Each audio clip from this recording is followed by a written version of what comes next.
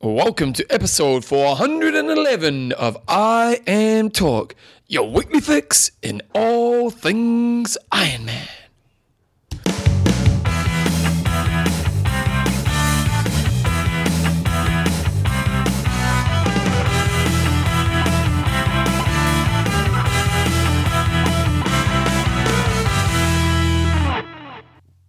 Righty guys, welcome along to episode 411 of Iron Talk with Coach John Newsom and Bevan James Oz. How you going, mate? Pretty good, and you? You feeling the effects of the chocolate egg yet? You feeling a bit wired? Yeah, so this is week 2 of my egg indulgence. Yeah.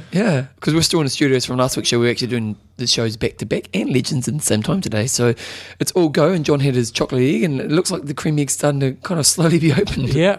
And we were just doing an interview before, you will have heard last week, with Nate from Trainer Road. Yep. And we had a nice little earthquake in the middle of it, didn't we? Did you not even feel that? No. I was sitting there going, geez, Not at all. you're a moron. Seriously. Seriously, didn't feel it at all. Are you sure? Oh, absolutely positive. If I got stuff right now. No, go to what's that, Quake Crow sort of thing. Christchurch Craig's. Go see. Yeah. Anyway, it's a weak way to start the show, but... It was a bad one. Sorry? Yeah. Babe, did you feel the earthquake? When? I think you're dreaming, John. Okay, it might be. Maybe you've got weak foundations. I don't think you can do these changes to your house that you're planning on That's doing. right. It's not going to happen. Your house is structurally insecure. Okay, well, I'm looking up. Okay, Christchurch Quake list. Was it Quake Map Week or isn't it? Yeah. Okay, let me have a look. So, did John have an earthquake or not? Last quake? Or was the interview just rocking my world? Oh, no, you might be right. Wait a second. 22nd, is it 22nd today? It is. Of the 4th, 9:09? And it must be about 9:09, yeah. Yep. What level was it? It was only 2.6. Yeah, where was it centred? 11k. It's centred. Dyers Pass Road. There you go. Literally just up the road from here. You guys are morons. 2.6, but that's not much of an earthquake. So, mate, your foundations were rocking. Oh, I tell you, I didn't even feel it. Okay, well, there you go. Iron Talk is proudly brought to you by Coffeesofhawaii.com. I Feel the Earth Move. We can get your coffee. There you go. Athlinks.com. Social networking for endurance athletes. Extreme Endurance. Your lactic buffer. And trainerroad.com. Cool way to measure and get better on the bike. Okay, guys, in this week's show, it's a bit of a different show because we are doing back-to-back shows because I'm away currently up in Auckland doing some work. So what we are doing is we're going to have a little bit of news, but basically today's show is really a great interview that John did with Professor Tim Noakes. It's gold, so we'll talk about that in a moment, but it's it's around about 55 minutes long or so. Yeah, so we'll probably get about an hour 20 out. Okay, so first of all, news. First of all, the news really isn't a lot this week other than Ironman Australia is coming up this weekend. We have, and this is normally a pretty low-profile race these days because you've got Melbourne and what have you. And last year we had a girl out here over summer from... Where was she from? Taiwan, I think it was. And she won Ironman Japan last year. So she got quite good points from Taiwan. So you got 2,000 points trying to figure out how she can get to Kona because she's probably what you would say as she won Ironman Japan. She's still sort of a second or third tier girl. And there's only 35 slots. It's pretty hard to get a slot there. Yeah. So she's got to accumulate probably quite a few more points. And I sort of said, well, look, last year in Australia, I think there was only 3 girls that finished, 3 pros that finished. So you got pretty much guaranteed some pretty good points. And well, this year they've got a few more girls, but a number of them will drop out. But what I love, went onto the Ironman Australia website, which is now all under sort of the Ironman.com, and they've got their pages, and there's some cool stuff in there. They do a really good job of honouring their age group. Age groupers and stuff like that. It really, the feeling I get from Australian listeners is this is the sort of the Australian age group champs. Not necessarily champs, but sort of it's just got that vibe, really good vibe about it. And it's at Port Macquarie. And what I love about tryrating.com is they get all the start lists up for us because I could not find the professional start list on the Ironman Australia one, despite it said professional start list here from April the 14th, and it's now April the 22nd, so it wasn't there. But Try Rating comes to the rescue. Last year we had Luke Bell take out the race in 8:30, his first Ironman win, and Rebecca Hotchkiss was the females. And then good old Try Rating goes back and tells us all the winners back to 2005. Is he just retired, is he? Yeah, he was around for ages. I know, but he won that race 5 times. Yeah. Or 4 times. But he also won road. He was a good athlete in his day. Yeah, and he had some sort of top 10-ish in Kona. Yeah, he was a pretty solid athlete. But he was solid when I was in France. So in the late 90s, he was solid then. So he just retired because just done his time. But geez, that's unfortunate, really. This is an example of how races lose their prestige if certain other events happen. Like obviously Melbourne's now the place to be, but I'm in Australia for years. Was one of the races to go to, wasn't it? You know, like who was it? Reid used to go to win Australia, didn't Pauli Kuru. Yeah. Bloody McCormick's won it a few times. You just nailed that cream egg. It was a one gulp cream egg. You didn't break it down at all. It was in and down and gone. Chrissy Wellington went there twice. She did a 9:03 and an 8:57. 8:57 on that course, pretty solid. Yeah. So great race. Port Macquarie got a tough little hill on there on the bike course. Last year we had Luke Bell, Patrick Evo, and Luke Whitmore take it out. Course records, we see Paul Ambrose has the current total course record at 8:17. Swim record is Adrian Caminito, 44 minutes. Bike Paul Ambrose has got at 4:31, and Tim Burkle's got the run at 2:47. Chrissy Wellington's got the overall women's record, unsurprisingly, 8:57, but she doesn't hold any of the individual records. Which is interesting, isn't it? You think she would have had the bike. And Melissa Ashton took 48 minutes. Carrie Lester is 5 hours and 57 seconds, and Lisa Bentley is 3:01. They have changed the course a little bit from time to time, so maybe the year Chrissy did it, it was a slightly slower bike course. Who knows? So if this is the names that Dawson's found for the male and female field, that doesn't seem to be a massively strong male field. You've got Luke Bell, you've got Jason Shortis, Paul Ambrose, Maddie White. So I'd say it's stronger than usual if all those guys are racing, because you've had Paul Ambrose who finished third at Melbourne, so he's obviously in pretty good form, but still a reasonably quick turnaround. Jason Shortis, we know, did challenge Taiwan, so I'd be surprised if he's rocking up in good shape. Luke Bell, he needs to get some points for Kona. Yep. But I guess a couple of the surprising ones will be Peter Robinson, who had a reasonable... Oh, is he racing? Was he? He's number 2. Yep. He had a reasonable sort of... Melbourne? He got 8th, Melbourne, didn't he? Yeah, but he's going to need quite a few points to actually make it to Kona, so he needs a big result. But the number 1 seed on Torsten's ranking is Denis Chevreau from France, who I'm not sure how many races he's done, but he's ranked to come in first in 8:38, so we'll see if that happens. So, yeah, reasonable sort of field for this sort of race, and probably a little bit better than normal. So, you also think you got Tasman Haynes who took out Wanaka? Well, the big news about this race is going to be Melissa Holstein is racing, yeah, and whether or not she goes out there, dominate the dojo, or whether she goes out there just to tick the box. So what's her history? She's got no Ironman history, but she just crushes everybody at 70.3 and Abu Dhabi and everything like that. So she's unbelievable, but has yet to be tested over iron distance, but she's current 70.3 world champion, I think, so she just needs to tick the box in terms of finishing, and then she's got a Kona ticket, so she could add a whole new dynamic to Kona, because she... So what's her strength? I don't know much about her, to be honest. Oh, come on, Bevan. Well, I know her name, but I know she's done well, but I don't know much about her as an athlete. Amazing runner, amazing biker. Swim still needs some work, but getting better. So she could be someone that can challenge Rinny. Probably not run quite as fast as Rinny, but pretty close. But stronger cyclist. Probably say she's quite a bit stronger on the bike, but probably weaker on the run, so she'll be having to ride through. So, but she's a girl who's going to, if she knows how to race this race well, she's going to be one of those names we're going to talk about in Kona. Definitely. So very interested to see how she goes. Very injury prone, comes from a running background, but yeah, if she figures out the distance, she could add another real interesting element the to girls' Kona. race is really good right now, isn't it? Kona, you got this year at Kona, you'll have 6 girls rock up who could be winners. Yeah, you have to say Rinny's a favourite, but not by not Chrissy's sort of favourite. Rinny has to still have a great day to win. She has to have an amazing run to win. Yeah. So and Rinny knows how to do that. And she's a bloody legend, but at the same time, it's awesome. Women's racing is amazing. Outside of Melissa, it could be a really interesting race on the girls. So I think there's no real sort of standouts there. They've got Michelle Gailey as seed is ranked number 1 on Torsten's rating. Lisa Morangan, Melanie Burke, Hillary's down there as well, but she raced in Taiwan. Tamsin Hayes and a couple other girls as well. So, I wonder how many races Hillary's done now, because Belinda hit 50 just 2 weeks ago. So I wonder what we'll have. In that same neck of the woods, I would have thought. Yeah, she's done a lot over the years. And that's pretty much this week's news. There's not many races on at the moment. We're sure other things have happened, but John and I are obviously away this week. So let's talk about our first sponsor, John. TrainerRoad.com. Okay, so we had the guys on the show. We had Nate on the show last week talking about what the service is all about. And John, I think it's fantastic. I'm actually not on the bike right now, but I have to admit, when I was talking to Nate last week, I was thinking, wow, it would be quite cool to set up in my garage this system. So, because you can just train from home, you can just get down, rock out a good session in an hour or so. Definitely. And have a quality workout, because one of the downfalls of cycling is the time it takes to get going and.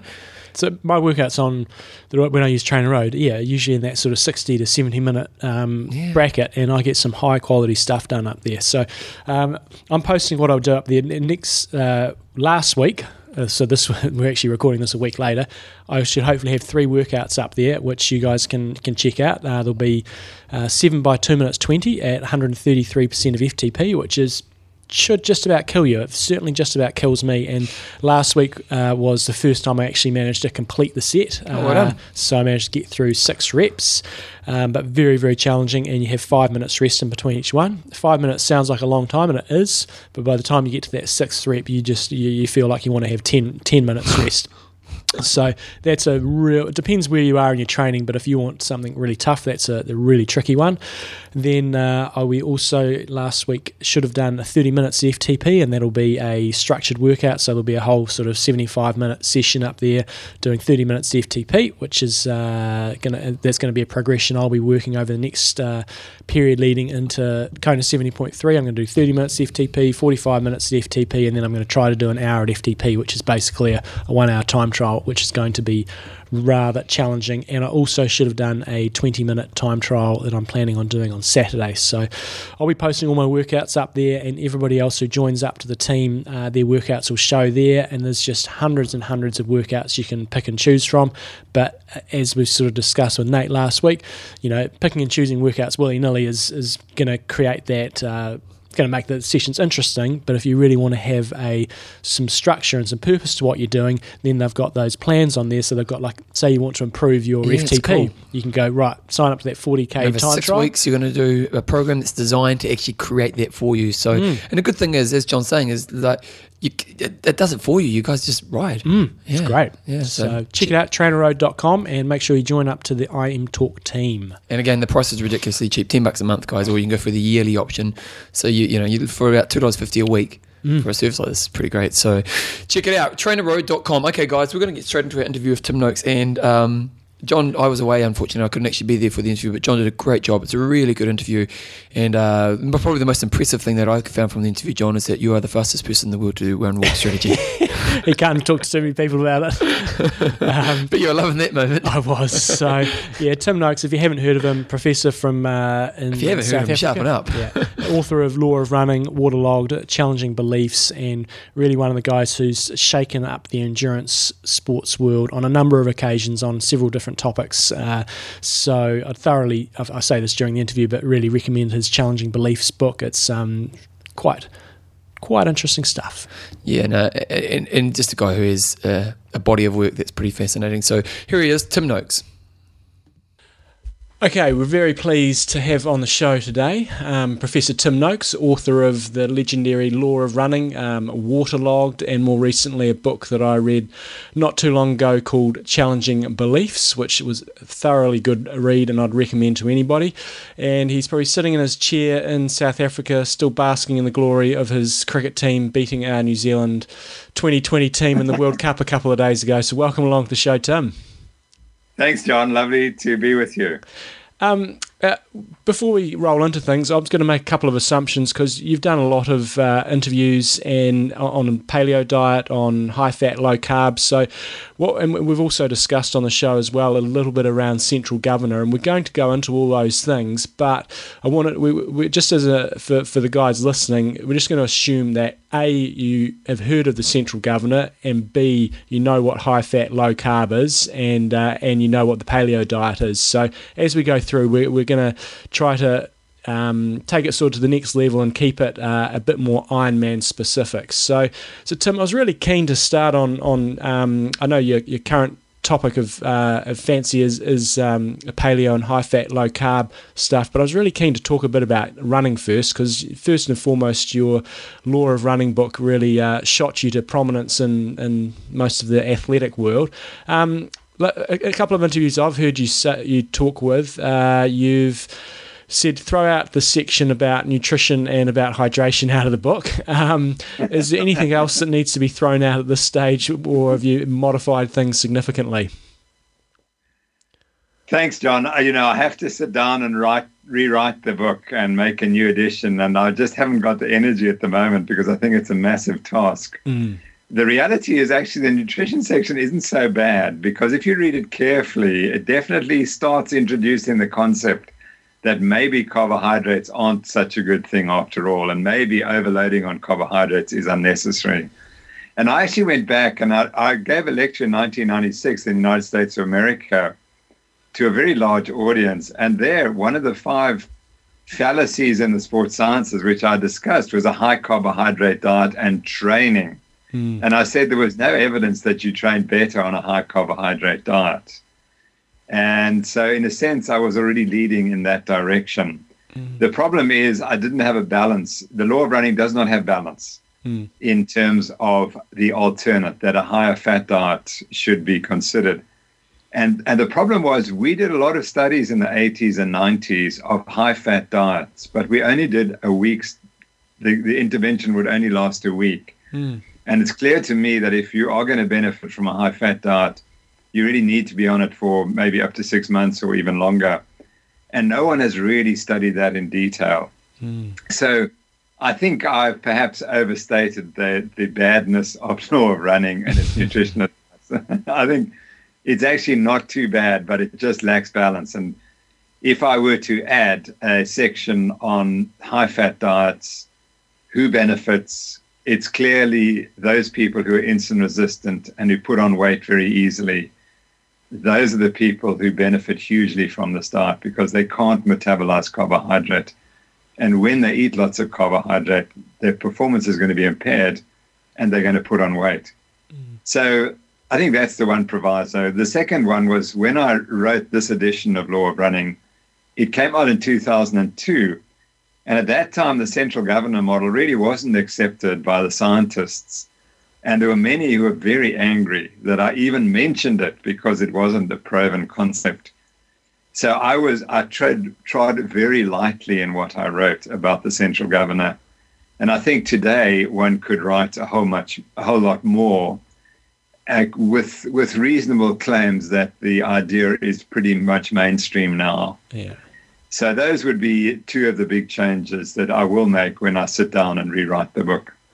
What about in terms of, general running physiology and the biomechanics of running? Have there been any advances in that area, or are you still pretty comfortable with what you've got in the book with that regards? No, I think you're right. I think biomechanics is really important. And I think what has happened in the last 10 years is that people have suddenly realized that running on the front of the foot seems to be quite a good idea. Because I can remember in the 70s, Bill Rogers came along and was a pretty good runner in the early 70s, and he was running on the front of the foot. And I think he was unique because remember, the Kenyans and the Ethiopians hadn't really come to prominence then. And so all the European runners were running on the heel first because we had these very soft shoes which cushioned the heel so you could do heel strike.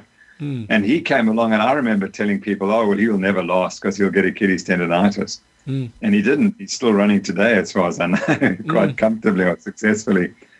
So that was clearly wrong. And then the Kenyans came along, and we noticed that they seem to run differently. That's my impression. They hardly touch the ground, so that their foot is on the ground for such a short time. And that is the key to successful running. Although we talk about oxygen consumption and all that and VO2 max, that's a byproduct of having very powerful muscles that can propel you through the air, these huge distances that these guys do. And so the key, in my view, for running performance is having muscles that are powerful enough that within a few milliseconds they can generate this enormous amount of force that allows you to explode off the ground. And that's the key to the great runners. And as you get tired, you lose that explosiveness and you slow down and you stop bouncing along. So I think that the key in running is in biomechanics, and that the cardiovascular system is terribly important, but it's there to do other things. It's there to transport heat away from the muscles, and it's there to oxygenate the brain. And interestingly, we're currently looking at some really, really good Kenyan runners who we've flown to Cape Town. I think we've had now about 15. They're not the world's best, but they're not far off them. And I think they're probably the best group of runners that have ever been studied. And we're doing their biomechanics in great detail. And we're also looking at the oxygenation of the brain, because that's what we're beginning to think, that if you don't oxygenate your brain adequately, that will cause you to slow down. And the Kenyans' ability to keep going very fast near the end of the race and to still have this explosive force in their limbs may well be that they just oxygenate their brains much better. And it may be that altitude training, that's its main effect, is it conditions you to running at a slightly lower oxygen tension in the brain. And so when you get to sea level, it's just amazing because there's so much oxygen, the brain can't believe it and allows you to run so much faster. So what about, we've had the barefoot phenomenon sort of roll through over the last few years, especially after that book. What was, I can't even remember the name off the top of my head. Born to Run. And so, you know, what's your advice around that, given that we don't have the body composition of Kenyans, and you talked about, you know, 4-foot running there. If we've been heel strikers all our lives and we've been wearing these big clunky shoes, you know, we're getting people coming out now saying that people making those transition to barefoot running, to wearing 5 fingers and things like that, are having all sorts of challenges. So, you know, is there some sort of in between we should be pitching for, or is it an adaptation period? I think definitely there's both. There's an adaptation and there's something in between. And my great friend who started the first running shop in Cape Town, on my advice in about 1979, it's still going very strong. And I always get the latest from him, and he says the barefoot running or the minimalist is dead. He said you can't sell a shoe in Cape Town on those. You can't sell Vibram anymore. So I think the athletes have tried it and they've made their decision. And it's either because they get injured or they just don't enjoy it. So my own running, I've gone from very, very cushioned shoes to shoes which have much less cushioning and running on the 4-foot. And I think that that's the way to go. And the injuries actually went down in my case. I always used to get muscle injuries. And once I adapted it, but it took me 2 years to adapt. So my personal experience and my personal opinion is that, yes, there's a long adaptation period if you haven't run 4-foot first. And there's a two-year adaptation period. And then I think that there are huge benefits. I think you do run better. And you're probably at lower risk of injury as a consequence. So if I can just rewind slightly, before you were sort of saying about low impact to low contact time with your foot on the ground. If we try to put an Ironman spin on that, you know, we see the way that the Kenyans run and it's just mind-boggling. But then, you know, a lot of the people listening to this show are going to be athletes that are out there in an Ironman run or an ultra distance race. You know, they've already done a big bike ride and a swim, and they're going to be taking between 4 and, say, probably average between 4 and 5 hours to do a marathon. So for those people, is it more about trying to, again, maybe be biomechanically efficient, or they want to try to mimic their running on Kenyans in their training, or more maybe like I always think of the little Japanese runners who have a very, very high turnover. I guess it all comes back to having short impact time on the ground, but in terms of modifying their technique, have you had any thoughts on that for, you know, ultra athletes and Ironman athletes? Not really. Once you're running that slowly, I'm not sure that the biomechanics are as important. What I would say, and this is kind of contentious, but once you're going slower and you're running 4-hour marathons, you have to walk, and you have to walk regularly, and that's a change that I would suggest. Is that my friend Tom Osler really started this long time ago. Also in the 1970s, he found that if you could run 25 miles or 42 Ks, if you ran and walked, you could double the distance, but you had to start walking early. And I think that that's grossly underutilized. And certainly when I was less fit a few years ago, before I changed to my diet and got healthy again, I was walking in marathons, and it was the only way I could get through. So I would walk regularly. And the recovery is astonishing. And I think that's a biomechanical thing, that if you walk for say a kilometer every 5 or 9 kilometers, you recover dramatically. And the next 5 or 9 kilometers, you start again as if you're quite fresh. And I would think that certainly if you're doing a 6-hour Ironman marathon, you really need to walk 1 kilometer every 5 kilometers, and you'll bring your time down to 4.5, 5 hours. There'll be a dramatic reduction in performance. So that's just a little bit of a spin. But let's talk about the guys who are running 2.5 hours. I think, I suspect, well, I watch some of the elite Ironmen, and their turnover is great. They look biomechanically great. So I think they probably are running more like the Kenyans would be running. You'll be happy to know that the run walk strategy is a favourite on our show. We had a question in from David Yates actually asking about your opinion on that, and you've already answered it. And I ran a 2:30. What did I run? 2:38 marathon, doing a walk every 3 kilometres for 45 seconds, and found very similar things to yourself. Yeah, that's amazing, because that's the fastest marathon I've ever heard run on this technique. Yeah. So I wouldn't have predicted it would work. Yeah, no, and exactly as you said, every 3 kilometres I would get a mini recovery, and then I'd just go again, and it worked well. And from my own experiences, using a 9-minute on, 1 minute off protocol and training has had massive reduction in injuries for a lot of the athletes that I coach. So it seems to be working well. That's great. And also during training, that was the other component that people spoke about.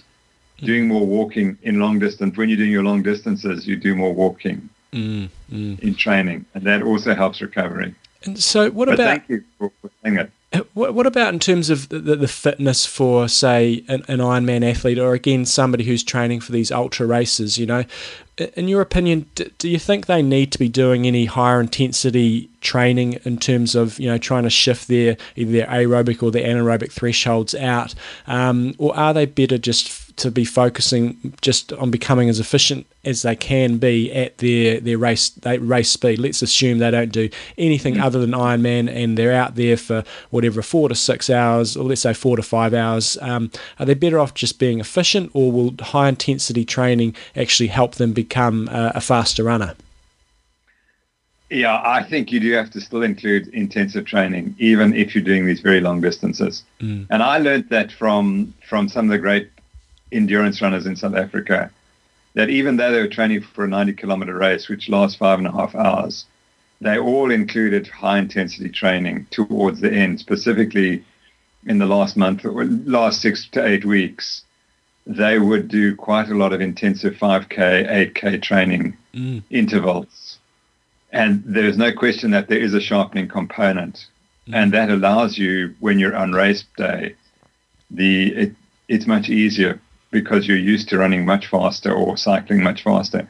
So no, I think you do have to have the intensive training as well as all the endurance training. Well, if we move on to Waterlogged a little bit, I haven't actually read the Waterlogged book, but I've read the Waterlogged chapter in your Challenging Belief book, and it's fair to say you're probably not going to be going out and buying any shares in Gatorade anytime soon yourself, and they're probably not going to be issuing any to you at a discount rate. We've had a couple of other guys on our show talking about hydration as well, and are you still very much of the belief that in terms of hydration and training and racing, it's very much now drinking to thirst rather than drinking any pre-prescribed amount of fluids per hour? Yeah, absolutely. That was the way people have been racing for the last 100 years. Until Gatorade came along and wanted to sell more product. That's when it changed, and that's what I describe in Waterlogged. And then all of a sudden, we were told that you had to drink to stay ahead of thirst. But there's absolutely no scientific evidence for that, and there's plenty of evidence now accumulating that if you drink to thirst, you optimize performance. And it makes sense. All creatures on Earth, we don't tell them what to drink. They just drink when they are thirsty. And I think that that's a biological control that we have, and we should respect it. And if you're drinking ahead of thirst, I don't understand why you want to do that.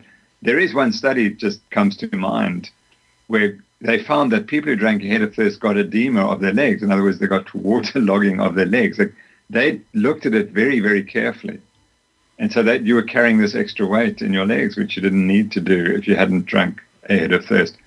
And I've also, there's another paper which I've just reviewed of the 160K or 100-mile race in America, where they found that people now have definitely changed, and there was no difference on performance or anything between groups who were drinking differently. And the best runners were the ones, as always, who drank the least and became the most dehydrated. And that's kind of a consistent finding across the studies. So I think it's a very individual thing, and you best to drink to thirst and see what happens. I've never heard anyone, no one's ever written to me and said, I drank ahead of thirst and my performance went up. They've always written and said the opposite. Yeah. When I started drinking less, my performance have gone up.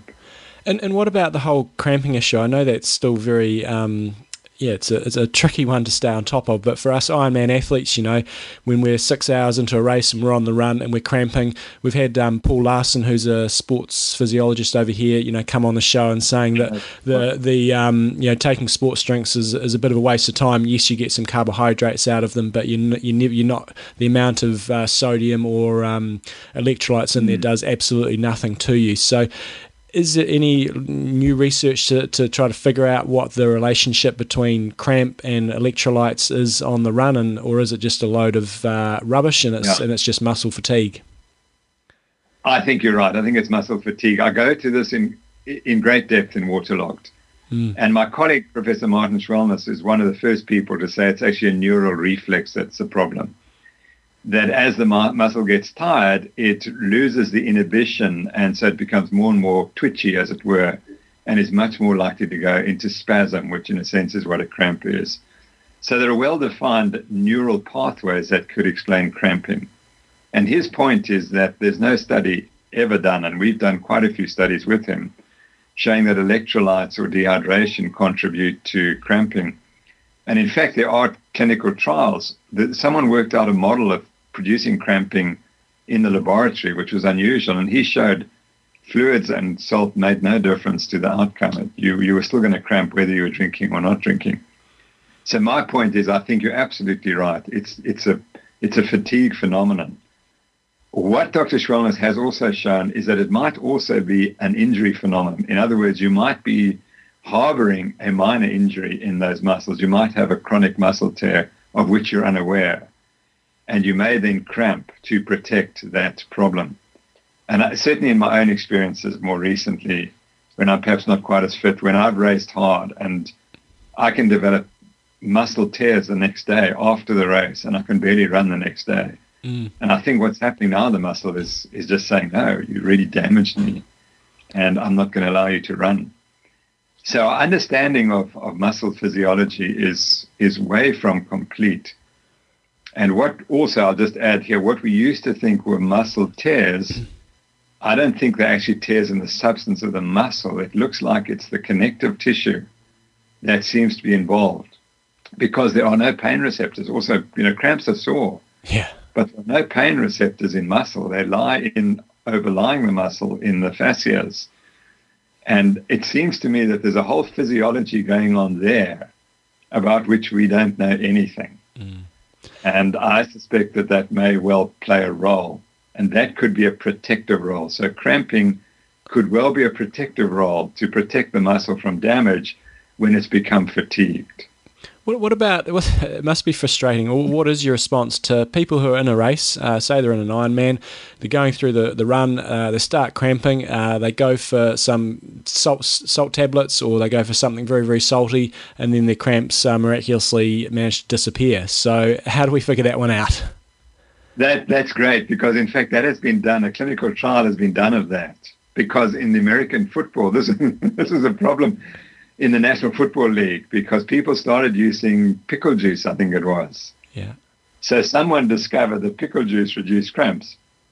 And pickle juice has got much more salt than Gatorade, and Gatorade is the funder of the National Football League. Yeah. So all of a sudden you had trainers in the National Football League telling their athletes to take pickle juice if they got cramps, not Gatorade. Yeah. And that caused a lot of problems. But the people then went and researched pickle juice, and they absolutely showed that if you put salt on your tongue, your cramps disappear more quickly than if you don't.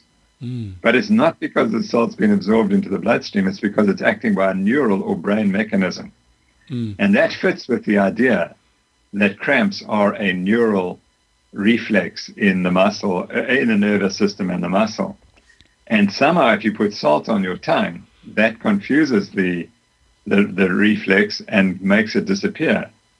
So yes, you're absolutely right. The treatment for a cramp may well be taking salt, but it's not the prevention, if you see what I mean. Yep. So another one you talked about, and I've seen it a number of times, a very strong correlation between almost the more dehydrated you get in a race, you actually perform better. But I was wondering how that impacts on your recovery. So let's say you're doing a very hard training session and it's not necessarily a race and you get into a dehydrated state. Is there much of an impact on your recovery and how should you actually go about trying to recover from, say, a really key session where you do get dehydrated? I think, again, if you are really dehydrated, the sign is thirst. And that's the key. If you're thirsty, then you're dehydrated and then you must drink. But if you're not thirsty, I understand that if you're really exhausted, thirst might be impaired for a couple of hours. But I think, again, you just respond to and interpret. If you did get really thirsty, why didn't you drink a little bit more during the race or during the training session? That would be the question. So my point is that this human animal the biology is unbelievably complex, and the best way to look after it is to listen to the body and what it tells you. And if it tells you you're thirsty, you have to analyze, why did you get so thirsty? And could you have made it less if you had drunk more, for example? And then you have to look at, well, how do you recover? Did you recover worse after that session? And maybe it wasn't such a good idea. Either the session's too hard or you didn't manage yourself properly. Okay, that's awesome. I love that waterlogged stuff. It's brilliant, and especially around the cramping, because that's an issue a lot of us battle with, and also around all the sports drinks and how we sort of fuel ourselves through the day. We're just quickly cutting out of the interview to have a sponsor. John, who do you want to talk about? Well, Ironman Australia is coming up this weekend, as we discussed in the intro, and on athlinks.com, what I love about it is it's got results for Africa. Results for Africa and Australia. But what you can basically do is just type in Ironman Australia, and then it's going to bring up all the year's results. If you go to the ironman.com website, I haven't actually been, but they often just have the most recent ones. But this goes back to all the way when it had it at Port Macquarie. It goes back to 1985. They've got their results there. So it's just a cool way of going back and seeing some of those legends. In 1985, Grant Boswell took it out from Mark Dragon. He was a bit of a legend, and so was Stephen Foster, who was in third place. And then we had Aaron Baker finishing in 8th place overall. Well, what's cool, John, is you go into Athlinks and you pull up Ironman Australia and you go, you've got all these different years, and then what you can do is you look at the stats page, and it's got all these cool stats to it. You can see how many participants. So if we go early days, back in 1985, they had 105 people. And then it went to like 165, and it's actually interesting. There's kind of been this gradual progression there. There's never really been a year where it's really spiked, and then they had a couple of years where it dropped away, and that was obviously when Melbourne came around. And then it picked up again. So it's just, you look at the average times. The average time for Australia is 12:20, for men, and 13:03 for females. It's actually pretty close for an average. Hey. Overall average time is 12:27. So, it's just kind of a cool way to geek out on the site. So, athlinks.com. Yeah, we have that. And if you did that 1985 race, if you go on there and claim your result, you will be the top Athlinks finisher. There you go. Because in 1985, we haven't got any Athlinks finishers. If we go and look at 2013, let's give a little bit of love. Nick Burt. He was age 40. He got 55:27. He did a 1:27 swim. He did a pretty slow swim, a 5:16 bike, but then a 3:11 run. So he did 9:27. No, that was his transition. Oh, sorry. No, this is transition. 55 swim, 5:16 bike, 3:11. He's going, Bevan, you got it wrong. I went way faster than that. And he finished 11th overall. Well done. That's impressive. Solid performance. And who do we have on the girls' side of things? You do that, John. Okay, I'm doing it. Rona McLean did 11:23. But as we even said, it goes through. Females it really shows you how many males versus females. In the 40 to 44 age group, 302 males, the girls 40. Really? Yeah. Wow. And then it's pretty similar in all the age groups, 35 to 39, 188 men versus 48 women. Wow. Goodness. I bet the girls don't get many Kona slots at that race because it's always done pro rata. I'd imagine most of these age groups will be 1 or 2 for the girls. Yeah, wow. Okay, so that's Athlinks. So, and that's what you can do, guys. You go to athlinks.com, sign up, put all your details in. It's a great way to store your results over time, but also just a great way to geek out on races you're either looking at or that you are doing. So athlinks.com. Let's go back to Tim Noakes. One of your hot topics, I know, is the central governor, and I've got a good story for you because I did Ironman New Zealand, must have been 2 or 3 weeks ago, and I was coming into, I do about just over 9 hours for an Ironman. Yeah. I was coming into towards the finish, had about 200 metres to go, maybe 300 metres to go, turned around and there was somebody coming up behind me who I did not want to beat me, and I was already what I thought pretty much on the limit, but then we managed to have a full noise, all-out sprint finish at the end of a 9-hour 15 Ironman.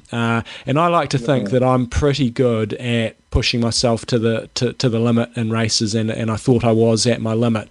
So that's one part. I'll have another story in a moment. So one of our listeners, Gary Fegan, asked if your thoughts on the central governor have changed at all since you came out with Challenging Beliefs. There seems to be, different theories coming out, motivational intensity theory and other thoughts on what might be slowing you down. So have your thoughts changed much on that, in recent times?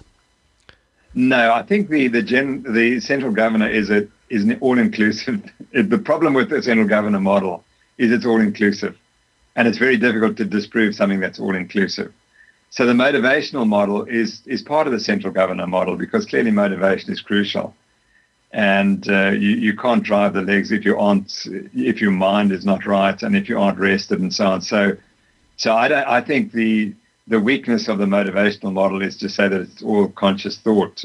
That's not true. I mean, there's feedback from the periphery, from the body, which also influences how hard you can go, and you can't ignore that. So there is conscious control, but there's also subconscious control.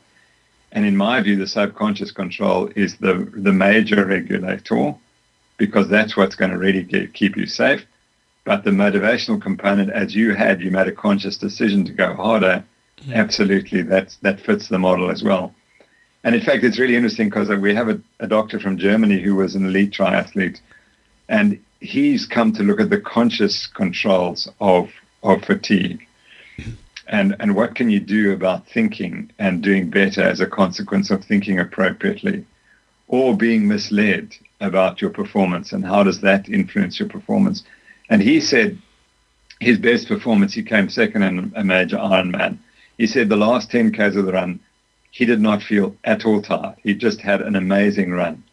And then he realized that fatigue was an emotion that is made up by your brain, and that there are some days when for some inexplicable reason, it just didn't happen. He didn't feel tired.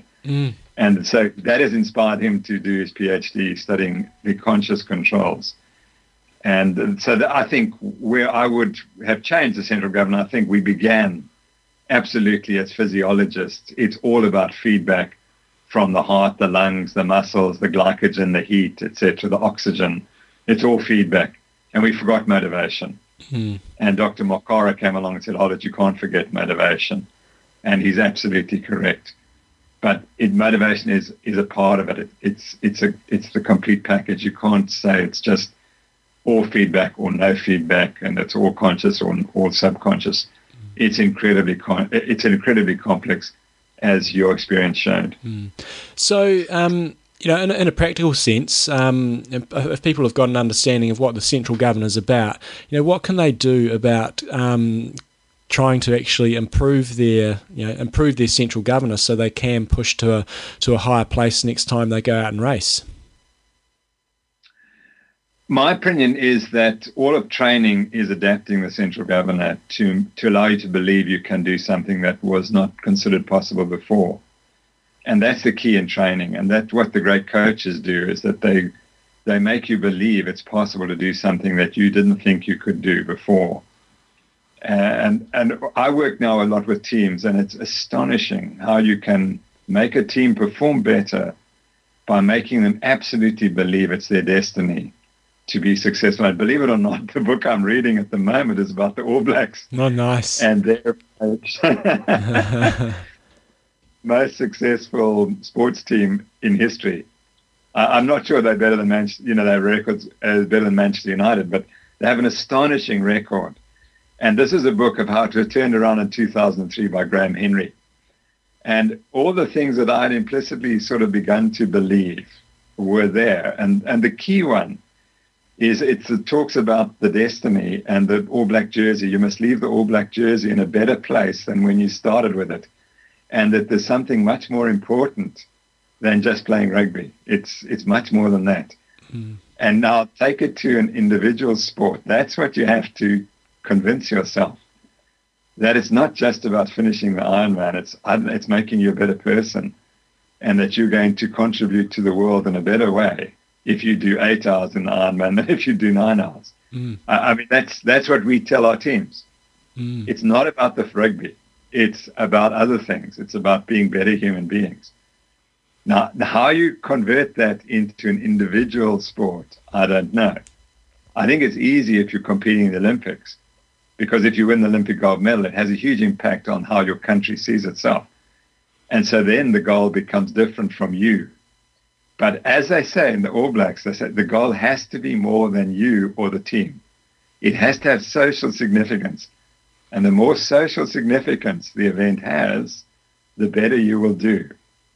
And perhaps what I'm saying is that if you believe that the New Zealand Ironman is the most important thing you've ever done in your life, and you trained for it accordingly, and you see that it has some other role in your life, just more than just finishing in 9 hours, then you'll do better. Mm. And there's a famous Nishi statement which comes out in the book, and I've used it with all the teams I ever speak to. He who understands the why will accept any how. You have to understand the why you're doing this. Why do you get up every day and cycle for 4 hours and run for 2 hours and swim for an hour? Not every day, but most days. Why do you do it? Because once you question that, if you don't understand the why, you won't do it. Mm-hmm. And so it's all about the why. And the more important the why is, the faster you will cycle and run in the Ironman.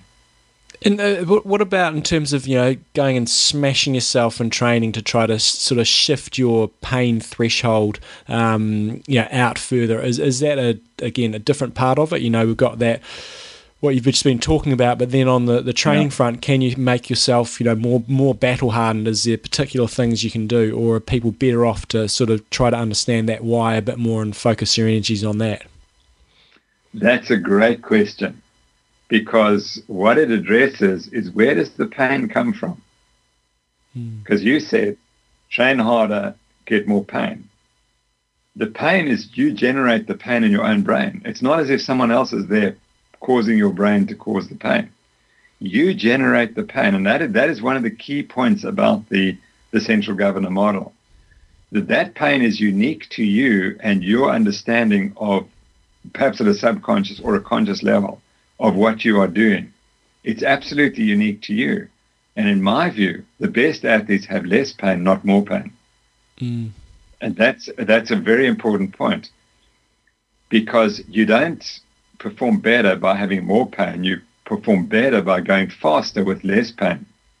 And so I have this lecture where I show Mark Allen and Dave Scott racing the 1989 Ironman, where they race together for 8 hours. And then in the last 3 miles, Mark Allen runs away from Dave Scott.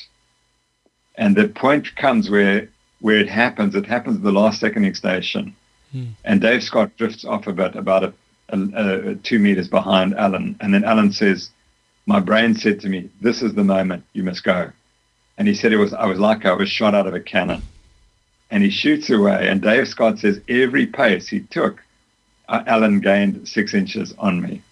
And then he said, he suddenly started questioning, could he do it or not? And then he decided he couldn't. And then the pain got worse. And that's what happens. So in my view, the pain is there as an excuse, in a sense. It's an excuse to explain why you quit. The pain goes up. You see, I couldn't have gone any harder. But I don't think so. I think the elite athletes, the ones who win, they don't accept that. And they don't accept quitting. And their pain doesn't go up because they don't quit. So that's the paradox. So again, the question is, you're quite right. You have to train harder to give yourself the belief that you can do it. Because you never do an Ironman in training. You can't do it in training. So what gives you the belief that you can go an hour faster in a race than you could ever do in training? And it's all speculative. It's all, you just have to believe that if I can do 10 hours in training, I can do 9 hours in a race. Yeah. Much like Roger Bannister, when he broke the 4-minute mile, he said, if I can do 10 times 400 meters each in a minute with a small short break between the 5th and the 6th, I will run a 4-minute mile. And that's how I did it. That was his belief.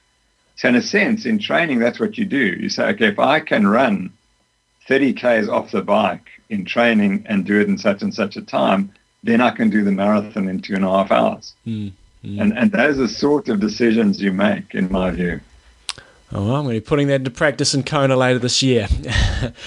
Sponsor. If you want to show off that you Always want to show off. Yeah, that you know quality products, you can get yourself from Coffees of Hawaii their French Bowden press. Not only can you serve up a bit of Coffees of Hawaii coffee, but then people will be looking at their little press there, and they'll be admiring it as the coffee filters in, oozes in, and it's got the nice Coffees of Hawaii A simple logo. design and process for a sophisticated taste. We all want to be sophisticated. You can even go and watch a video, John. Go to the website, yes. coffeesofhawaii.com. You go to youtube.com, it takes you to the new French press coffee. Look at that, it's coming up here. Oh, look at this. You got to make sure that you leave it there for long enough. They're telling you how to use it properly. Oh, that's interesting. Bowden press system scaled down to fit into 1 cup. So you make 1 cup of coffee at a time. Okay, well, I won't get out on that too much on the show here, but Yeah. if you want to, yeah. So what you can do is, it's one of those things where you wake up in the morning, Yeah. get out of bed, you look pretty morning ugly, as we all do, go into the kitchen, put your percolated coffee on, have your shower, come out, Yeah. house smells like coffee. I don't know if percolate's the right word there. Is it not? No. French press then. French press. What's percolated? What's the difference? Because that looks like a percolator, doesn't it? No, it's not percolator. Okay, It's French press. Okay, French press coffee then. So you just let it sit there and you come out of your shower. Plunger, that's what I'm thinking. So that's a plunger there. That is a So plunger. French press is a plunger. Yes. Okay. So you get your plunger coffee, go have a shower, jump into the shower, the house smells like coffee, and you're just drawn to your Coffees of Hawaii smell. Makes you think you're in Hawaii. Check it out, guys. Coffeesofhawaii.com. And when you go to Hawaii, if you haven't already gone and got one of our ebooks, you'll be able to smell the Coffees of Hawaii, and you'll be able to get another variety with their iced coffees. Yeah, that's right. We get some Hilo coffee. Goodness So check it out, guys. Coffees of Hawaii. Make sure you support them. They support us, and they love what you guys do. Here we go. Let's go back to Tim for the last part of his interview. Obviously, one of your real favourite topics at the moment is high fat, low carb, and you've already sort of alluded to that earlier on. One thing you did sort of point out is how much research out there is there in the sort of athletic world that high fat, low carb is going to enhance your performance, or do you very much come at this topic more as a general well-being rather than necessarily trying to enhance athletic performance through diet modification? I think that's a great point. That's the second point you raised. And what worries me is that if, like me, you're insulin resistant or pre-diabetic, I'm frankly diabetic, so I'm different, but I have no doubt in my mind that I had a family history of diabetes, and then I ate a very high carbohydrate diet because that was the thing we were told to do, and that's what I told people to do. And there's no question that induced my diabetes. And I'm worried that many athletes like myself with a family history of diabetes, if your father or your mother had diabetes, you better be careful, because the probability that you personally will get diabetes is very, very high. It's something like 10-fold increased. Now, you do not have to get diabetes if you don't eat high carbohydrate meals all your life. For 40 years or so, you will not get diabetes. So I think that that's a very important point. I look at the great Steve Redgrave, the great oarsman, the British oarsman, also diabetic, and I'll bet that he had a family history and also ate a lot of carbohydrates. And I just wonder if there aren't other athletes around the world who are in the same boat that I'm in now with diabetes. So I think that's the first point. The second point is that we eat far too much carbohydrate. Even if you're training for the Ironman, you do not need to eat what I said, 600 grams of carbohydrate a day. You absolutely don't need that. And the reason you don't need it is because so much of the activity you're doing is at low intensity and you can burn fat during that activity. I absolutely understand that there are moments in training and in racing when you probably need to burn carbohydrates. But I suspect that you can get enough carbohydrate from 200 or 300 grams carbohydrate maximum a day will give you all the carbohydrates you need for those moments of explosive exercise. So the question about is there enough evidence, scientific evidence? No, absolutely there isn't. And part of the problem is no one has ever looked at people who've adapted for 6 months to a year on the diet. And so what we've got is anecdotes, but there are some incredibly powerful anecdotes out there. And my great friend, Donnell O'Neill, who's just produced the video called Serial Killers, was in America a few weeks ago with the premiers. And he said the number of elite athletes in American sports who are turning to this diet is astonishing. And the next movie he's going to make is on this diet being used by elite athletes. Now, I'm not suggesting they're all Ironman athletes or marathon runners, but across the board, there are more and more people adopting this diet and finding it helpful. I saw yesterday the top Australian rules football player admitted he's on the diet. Now, that's an explosive sport. It combines endurance and explosiveness, and the best player is on this diet. So that's the first one. The second point is that the research that has been done on high-fat diets actually it's not suggesting that it doesn't work. It just didn't make you better than high-carbohydrate diets. But those are all short-term studies, and they're not done on insulin-resistant athletes. They're done on probably highly carbohydrate-tolerant athletes who can probably eat anything. So that would be my third point, that if you're what we call metabolically flexible, in other words, you can burn fat or you can burn carbohydrate with no consequence to your health or to your performance, then it doesn't matter what you eat. You can eat 600 grams of carbohydrate a day. I still think you'd be better off not eating 600 grams of carbohydrate a day, but you could do it.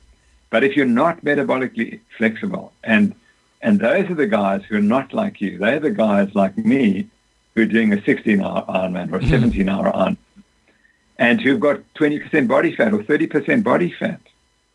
And those are the people we're appealing to, because I promise you, if they were just to change their diet and lose 10 or 15 or 20 kilograms, their performance would shoot up. And the reason why they don't understand is because if you're training 3, 4, 5 hours a day, you will burn off all the excess carbohydrate. And so you won't be as fat as you might be if you weren't doing your 5 hours exercise. But by simply going on a high-fat diet, you don't need to burn up that excess carbohydrate to stay thin. You will become thin because you're not eating excess carbohydrate. You'll become thin and performance will go up. I mean, there was one guy who we helped who improved his time in a 56-kilometer, 35-mile race by 3 hours. He was almost the last finisher the 1 year. He was 7,600. The next year he came 200. He dropped his time by 3 hours. Here was a good athlete with good genes who was just getting fatter and fatter and fatter from all the carbohydrate. And as soon as he cut his carbs, he could now start training properly for whatever reason, better nutrition. He could train further, and he's now expressing his ability. And he's now winning races over 5 kilometers, whereas before he was the guy coming last. So that's, and the key is it's completely explicable, because here's a guy who's totally carbohydrate intolerant, and he's been told by this clever Dr. Noakes that you must eat carbohydrates to run faster, and he believes it. and again, my point is, people like yourself, elite athletes like yourself, you're probably so carbohydrate tolerant that you can eat anything you like and it won't make a difference. But the average Ironman who's struggling through his 6-hour marathon at the finish and is carrying, even if he's carrying 2 kilograms or 3 kilograms too much, if he were to change his diet and cut out all the carbs, which he doesn't need, because there's no question that Jeff Volek is showing that you can burn up to 1.6 grams of fat a minute. Now, 1.6 grams of fat per minute allows you to run a 2:30 marathon just on burning fat. And he's showing in the laboratory that that's what you can do. And if you look at Law of Running, there's this lovely calculation on Mark Allen, because I could never understand how could Mark Allen run a 2:30 marathon like yourself at the end of an Ironman. And the calculation showed he had to be burning fat at 1.5 grams per minute. And in our laboratory, we'd only ever measured 0.9 grams per minute. So we said, well, it's impossible. There's something wrong with him. And the answer is you can burn 1.5 grams a minute and you can run a 2:30 marathon at the end of an Ironman, but only if you can burn fat at 1.5 grams per minute. And now we've got data showing that is possible in highly fat-adapted athletes. So to make my point, I'm not suggesting that elite athletes want to fat-adapt and do that, but the point is the guy running a 6-hour marathon, he's burning fat so slowly that he could easily cover the distance just burning fat. He does not need 1 gram of carbohydrate for the run or perhaps even for the whole race. He could just do it on fat. So just to rewind to your point there about, talking about those that fall in the group, insulin resistance and they're the real risk factors, is that simply a case of going along to your GP and getting tested? Or how do you know if you're going to fall into that group other than looking at people's body composition and having some pretty strong suspicions about it? Is there anything people who think they fall into that category can do? I think that's a very good idea. And what I would do is the start would be measuring your fasting insulin and fasting glucose. And the first sign that you're in trouble is that your insulin starts to rise. And we measure on fasting conditions. So as your fasting insulin rises, that tells us that your body's struggling to regulate your carbohydrates, it's struggling to get glucose out of the bloodstream. The next thing that happens is the glucose rises as well. Fasting glucose rises. Before that, actually, your postprandial glucose, in other words, when you eat, your glucose goes too high. But so that would be the first one. The fasting insulin is absolutely really imperative to measure, and the fasting glucose. Then the next variable is called the glycated hemoglobin, or the HbA1c. And if you're an elite athlete, it really shouldn't be above 5.2, 5.3. Because if it's more than that, that tells me you're insulin resistant and your carbohydrate intake is too high. Once it goes above 5.5%, you're on the way. You will, in my view, develop diabetes later on. And once the value is over 6, you're in trouble, because now at 6.5, you actually have frank diabetes.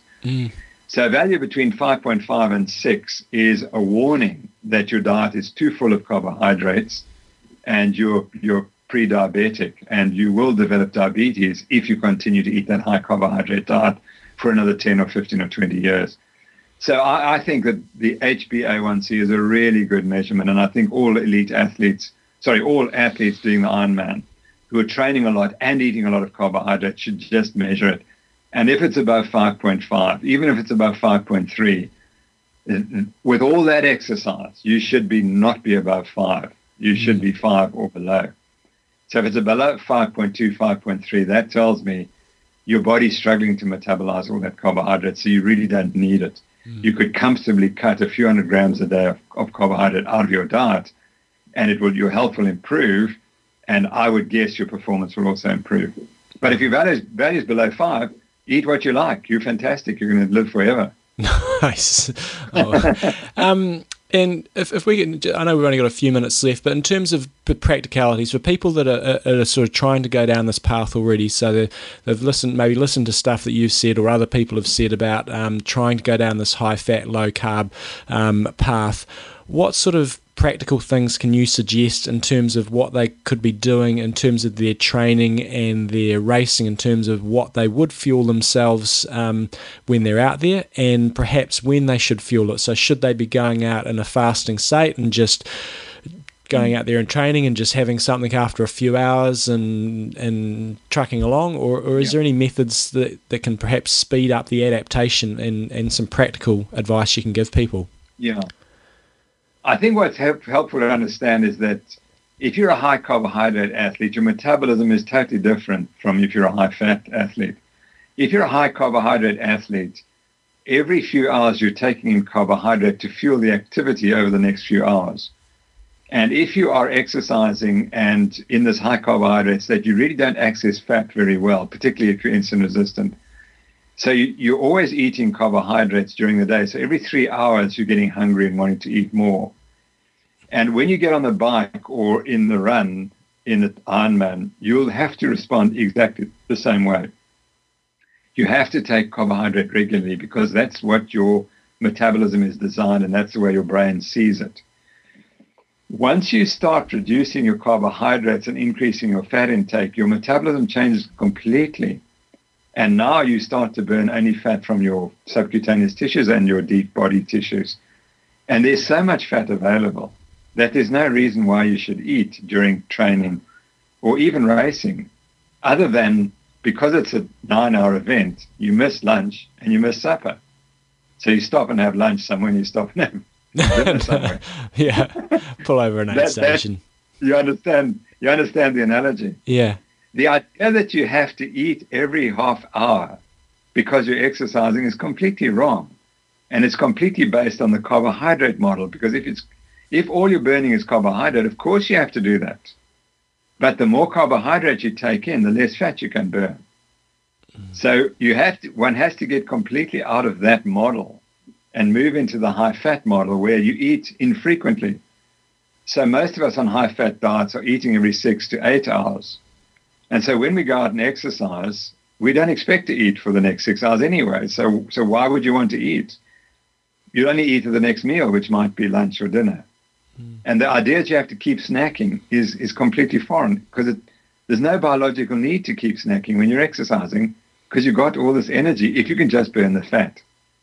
So that's what we try to encourage endurance athletes to do if they become fat adapted, is just to go out there and as if it's a normal day. And if you're going to exercise for 6 hours, why would you need to eat?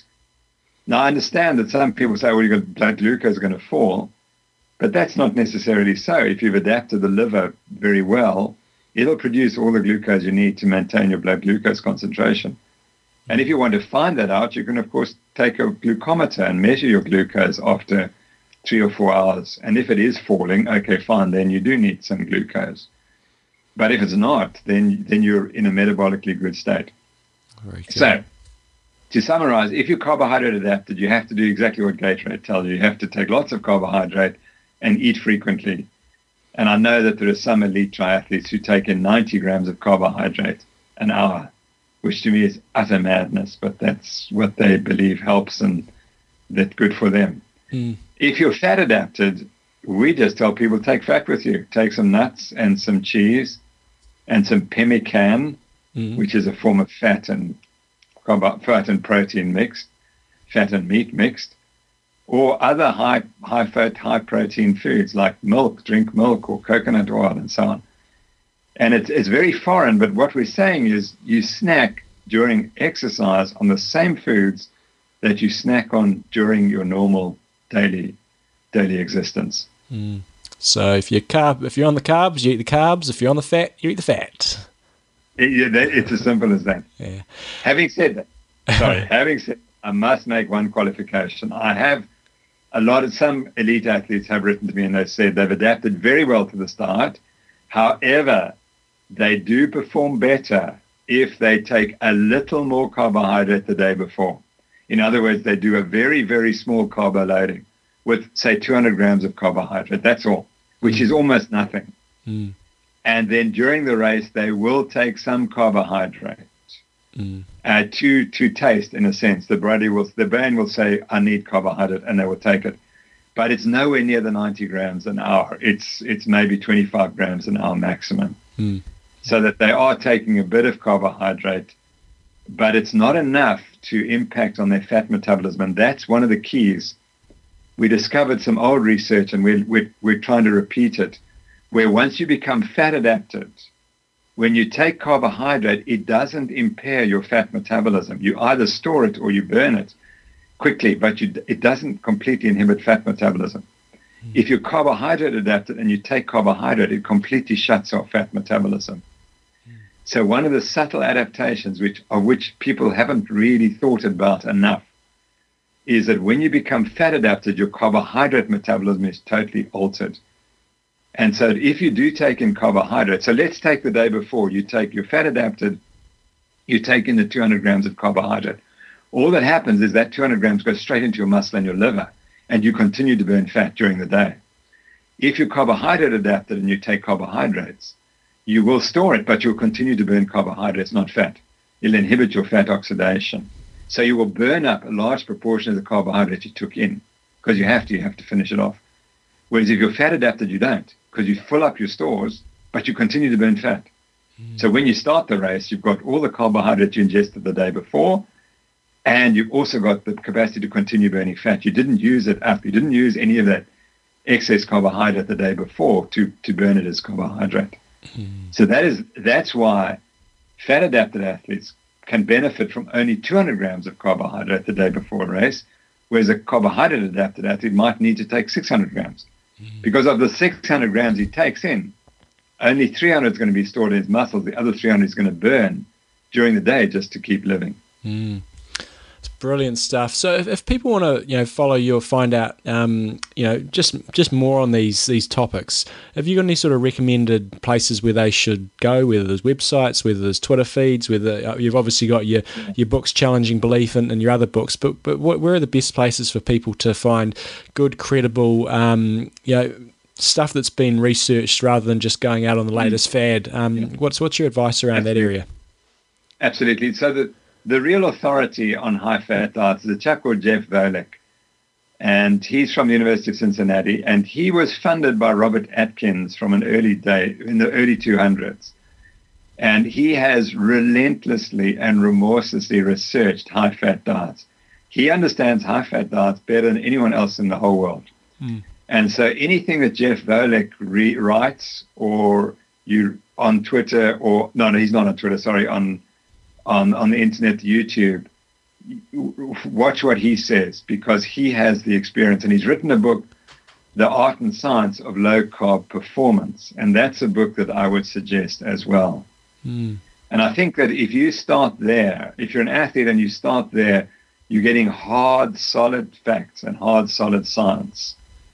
And there's no speculation about him. And he's exactly like me. He's never going to claim that every athlete in the world is going to benefit from this. But he's currently working with some of the best athletes and some of the best endurance athletes in the world. And they've come to him because they understand why he's so good. So that's the first place. And I think once you get into Jeff Volek, you'll see he'll lead you elsewhere. I have a Twitter feed at Prof. Tim Noakes. I'll repeat that, at Prof. Tim Noakes.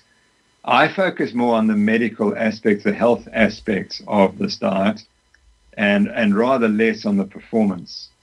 Because as I've indicated, there are just too few studies really on performance.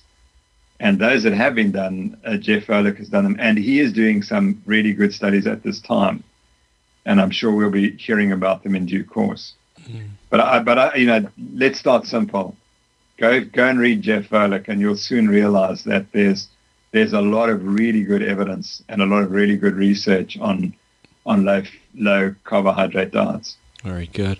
And guys, I really would endorse Challenging Beliefs, Memoirs of a Career by Tim. It's a great book that I really thoroughly enjoyed, and it really goes into a lot of those topics we've discussed today in a bit more detail, and you can really get your teeth into it. So thank you so much. I know you do quite a few interviews, so we really appreciate you giving up so much of your time, and we've had lots of requests from listeners to get you on the show, so we're stoked to have you here.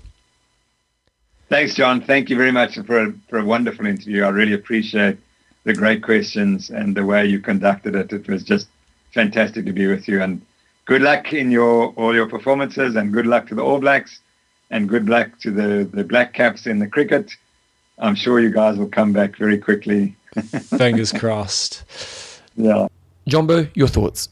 outstanding. What I tried to do during that interview, as you probably will have noticed, is I really tried to break it into a couple of different parts, and I really tried to avoid going down the high fat, low carb for too long, because I know that's his current topic of preference. Well, he's got so much knowledge, you kind of want to tap into a bit of everything, don't you? Yeah. And I was really keen to, that's all he's sort of known for at the moment, is going on and on about high fat, low carb, which is, I think, fascinating stuff. But I really wanted to get his thoughts on running. I thought he made some useful insights into that, especially around cadence and the run walk, and how to actually run fast, becoming more explosive. And we talked a bit about that last week with the Fillinator, doing some drills, doing some plyometrics and stuff. And so often people totally ignore drills. They just think, it's a bit of a filler, just to add some time into your training session, make it a bit more interesting, but it has got a real benefit to what you're doing. So overall, it's someone Bevan wanted to get on the show for ages and ages, and hounded me to get him on, and we finally did. And I couldn't make it. And then you couldn't make it. But that's okay. You did a good job. So it was all good. Bevan, do you have any passing thoughts on any of the topics? No, I thought he's got really interesting. So I love it that he always goes back to science as well. Like he's just someone who obviously spends his life thinking about this stuff, and obviously got a very intelligent man, and has this way of thinking that can really kind of break down these topics in really interesting ways. And the good thing about a guy like Noakes is he's not stuck on an idea. And you get a lot of these guys who promote an idea and they just want to show the world. They can only see the world in the way they see the idea, whereas he is an evolutionary thinker. He's always basically going, okay, well, what's science saying, and as we learn more about our knowledge, what's the best message that I can put out there? And he's not someone, like he does say, I've got things wrong in my book, and so that's what you want from people who can be an influence, is that they're not just stuck in one way. Because often what happens is people who get stuck in one way make money from that one way, and so they kind of get caught up in stucking in that way, whereas he doesn't have that. So totally respect the guy. He's a legend. Anything that surprised you? Not really. I just had something else to think. And that was the other point I was going to make. Is he's really had to fight pretty hard for his beliefs and his findings, and really he's got a real gripe with marketing and with the big companies, and that's a big part of his book, Challenging Beliefs, and he's had to fight bloody hard. He could have quite easily gone, well, I've presented my research, blah, blah, blah, that's, but he's had to go, no, bugger this, I'm presenting my research, now I'm going to fight to actually promote what I've done and actually try to instigate a little bit of change, and he's successfully done that in terms of... well, he's always at the forefront, isn't he? That's the thing about him. Like, the topics he's kind of really brought to the consciousness of the sporting community have been very much, he's kind of the leader or one of the first people. He obviously realizes he has influences, and he obviously picks his subjects carefully, but he is the guy who kind of brings up the topic before maybe everyone agrees, and then because he's come from a science-based background, then as more science comes forward, it kind of justifies the way he's thought. So no, great interview. Yes, all good. Okay, our sponsor, John. Extreme Endurance. Your lactic buffer. And often when people are taking supplements, they're always worried about, especially these days, and with WTC, all us age groupers are actually in the drug testing pool. Whether you know it or you don't, if you're going to Kona, there's a chance you potentially could be tested. You know what's really hard about supplements? I remember when we did Rote, because we raced Rote as pros, and at that time, Challenge decided they were going to test every pro for drugs, which was a bit of a waste of money on us, because but that's the thing, how do they know? And I remember at the time I was using quinine sulfate, and I was thinking, well, maybe that's an illegal drug. I wasn't sure, I'd used it in races before, and I was like, oh, and for the life of me, I couldn't find anywhere that would tell me what was banned and what was not banned. It was actually like I spent like 3 or 4 hours on the internet just trying to figure out, well, how can I find out what I am able to use. And if you're involved in a high performance program, then you get some help around that, if you're a proper high performance athlete. But age groupers aren't. No, for age groupers we're not. And so I guess my point here is, with Extreme Endurance, they have received the tick from the Informed Choice and Informed Sport, and they basically have an independent company testing their products to basically say these products do not have any banned substances in them, so you can feel safe that you can actually take them. And should you go and get a test, then it's not the extreme endurance that you need to be worried about. What do they say here? They've got since 2002, they've had over 5,000 sample tests done each year, so it's ISO certified. So they're basically ticking all the boxes to make sure that you guys can have the reassurance that you're not taking something that is on the banned list and you're not basically doing a lance. Yeah. So we know all the benefits of extreme endurance. Going to reduce your muscle soreness, going to enhance your performance. And if you want to get any, get on xendurance.com. Remember to use the code IAMTalk5. Kiwis and Aussies, if you want to get it, go to CoachJohnNewsom.com, and I've got a little shop page on there you can order off as well. So check it out, xendurance.com. Okay, guys. So sponsors, coffeesofhawaii.com, get the French press. athlinks.com, What's happening in Australia? Extreme Endurance, Your lactic buffer. trainerroad.com. Your cycling aid. Okay, Jumbo. So we're selling a book, and we've got only about 2 or 3 weeks to go on that. So if you want to get the ebook, you go to www.iamtalk.me, and it'll be in the show notes. $30 puts you in the draw to win the Ultimate Kona trip, which we're drawing on the 20th of May. So it's going to rock and roll. So you need to kind of be bought it before the 13th of May is when we're closing off entries to buy the book. And then what we'll do is we'll put all the names on the website you can download, so then when we draw it, you can see what your number is. Then from there, that's pretty much all you need to know. But each time you buy a book, you also get an I Am Talk nickname. And John's going to do his names this week. You can buy as many as you like. And remember, we've got our I Am Talk bike jerseys and I Am Talk shirts on sale as well at the moment, and they're only going to be on sale for a couple more weeks. So get on it if you want to get that. Jack Lynch, Cousteau, because on his Athlinks profile, he's got a big pair of bloody goggles on his face. So I was thinking Jacques Cousteau, Jack Lynch. Ben Sales, I was thinking Sale, million dollar man. Nice. Andy Phillips, Professor Uber. Nice. Stuart Milne, he's had a nickname for ages, Age of Danger. Nice, I like that. William Kelsey, Cheers. Cheers. Why? Kelsey Grammar. Oh, nice. Yeah. Cheers. Cheers, ears. James Duveen, The Ultimate Warrior, in tribute to him, the great passing last week. That was sad. He was coming across, his Athlinks picture, coming across the finish line, doing the old bicep. Do you ever just waste time on the internet? Sorry? Oh, never. I'll never do that. Do you ever go down like a rabbit hole of, because occasionally, once you've got like 6 months, I'll go down a rabbit hole of professional wrestling on YouTube. Yeah. And you can lose a day. No. You can wake up and go, where'd that day go my life? I can't say I've done that. So, Ian Moore, Diggler, because we went on to... Yeah, he looked like a porn star on his Athlinks photo, didn't he? So we went Dirk Diggler. T.I. Besant, Angry Bird. Nice. Why? Peasant. Besant, or Besant sounds like pheasant. Yeah. The bird. Angry Bird. Nice. Thomas Connolly was Hog Butcher from a couple of weeks ago. Neil Mignon, Dr. Danger. Danger. Bevan did that one. So there you go. That's this week's. Okay, so there you go.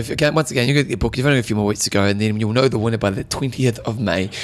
Okay, guys, that's pretty much this week's show. John, any goss? No, I'm going up to Kaiteri today. Oh, yeah, that worked out well for you, didn't it? It did. I'm going to have a few days up in Kaiteri. Belinda's had the kids up there for a few days, and I'm going up to join them today. Oh, how long are you up there for? Tuesday to Sunday. You're flying, you're not biking? I'm flying. Yeah. Weak? Yeah. You're weakening. Yeah. I'm a Corrie Club member now. It's just the way that I roll, Once you've gone to that next level, you never go back. Get a free lunch on the way. You get free lunch. Airfare cost me, I think, $79, $80 something. Yeah, free lunch? Free lunch, go hang out at the you fly home, the kids drive home? Yeah.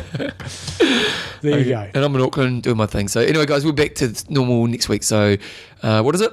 Iron Russ. I'm in. Don't train hard. Train smart. Kia kaha.